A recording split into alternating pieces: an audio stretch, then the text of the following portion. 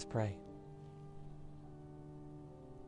Gracious God, send your Holy Spirit to dwell in the space between my lips that speak these words and the ears of those who hear them, so that whatever meager offering I'm able to give today, you may transform it into the nourishing word that your people need to hear at this time. In the name of Jesus Christ, our Savior. Amen. Look to the rock from which you were hewn.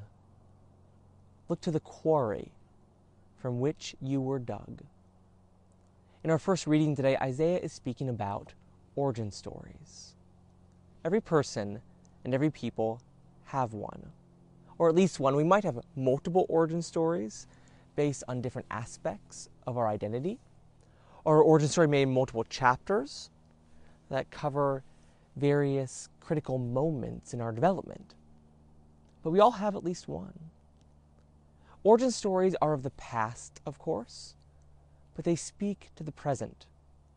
For our origin stories shape who we are in this moment. So if we want to understand ourselves, especially if we want to transform ourselves, then we need to understand our origin stories. Right now, we as a nation are going back and exploring our origin story in order to try and understand why it is that racism is so endemic. This work is critical if we are to eradicate racism from our society. We need to understand, to know the fullness and the complexity of our origin story if we want to transform the world today. In our first reading, Isaiah is speaking to God's people who are living in exile. And Isaiah is encouraging them to look to their origin. Primarily, Isaiah focuses here on Abraham. You can hear echoes of other elements of the origin story. You hear echoes of Exodus and God's liberating power for a people in bondage. And as the people look to the origin stories, they hear again the story of Abraham and Sarah and their faithful stepping out to follow God and God's faithfulness to them in fulfilling the promise. And as we look to the story of Exodus and God's faithfulness to the people who are struggling in slavery and then again struggling in their freedom once they've made it into the wilderness, if we look as that story goes on into the way that God brings them into their promised land, we are reminded of the faithfulness of God. And for people who are living in exile and all the sorrow and pain that brings as they sit by the waters of Babylon,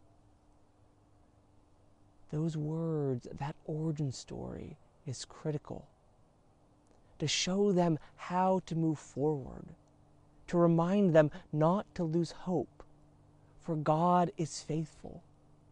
Whatever they face, God is more powerful.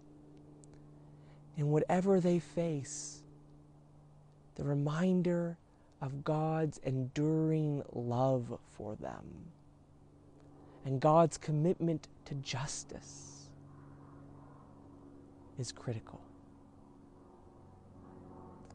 As people of faith, that origin story is part of our origin story. The story of Abraham and Sarah, the story of the Exodus, the story of the exile, then becomes a part of the origin story for future generations. And that story goes on to say that God does bring the people back. And for us as Christians, a critical element of our origin story is, of course, Jesus Christ, his birth, his death, his resurrection. That story shapes who we are at this time. As we look back to God's incarnation in Jesus, as we look to Jesus' death on the cross, as we look to Jesus' resurrection on the third day, we see a part of who we are.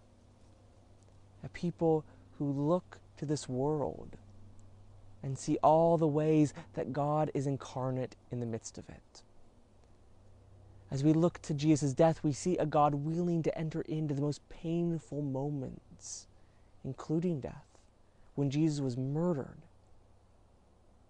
And we see in Jesus' resurrection the way that God is bringing about new life in this world. In all the challenges that we face, in the midst of this pandemic, in the midst of this fight for racial justice, we need to look to the rock from which we were hewn, the quarry from which we were dug. Because as we look to that origin story, we see a God who is faithful to us even under death. We see a God who is present with us through all of the challenges. We see a God who is bringing about new life. And we see a God who is calling us by the power of the Holy Spirit to join into that work, to join into the work of incarnation, to see and to point out, and to join in God's faithful and liberating work in this world. As we look to the story of the resurrection, we know that we are invited to bring about new life. And so, my friends in Christ, look to the rock from which you were hewn. Look to the quarry from which you were dug. Amen.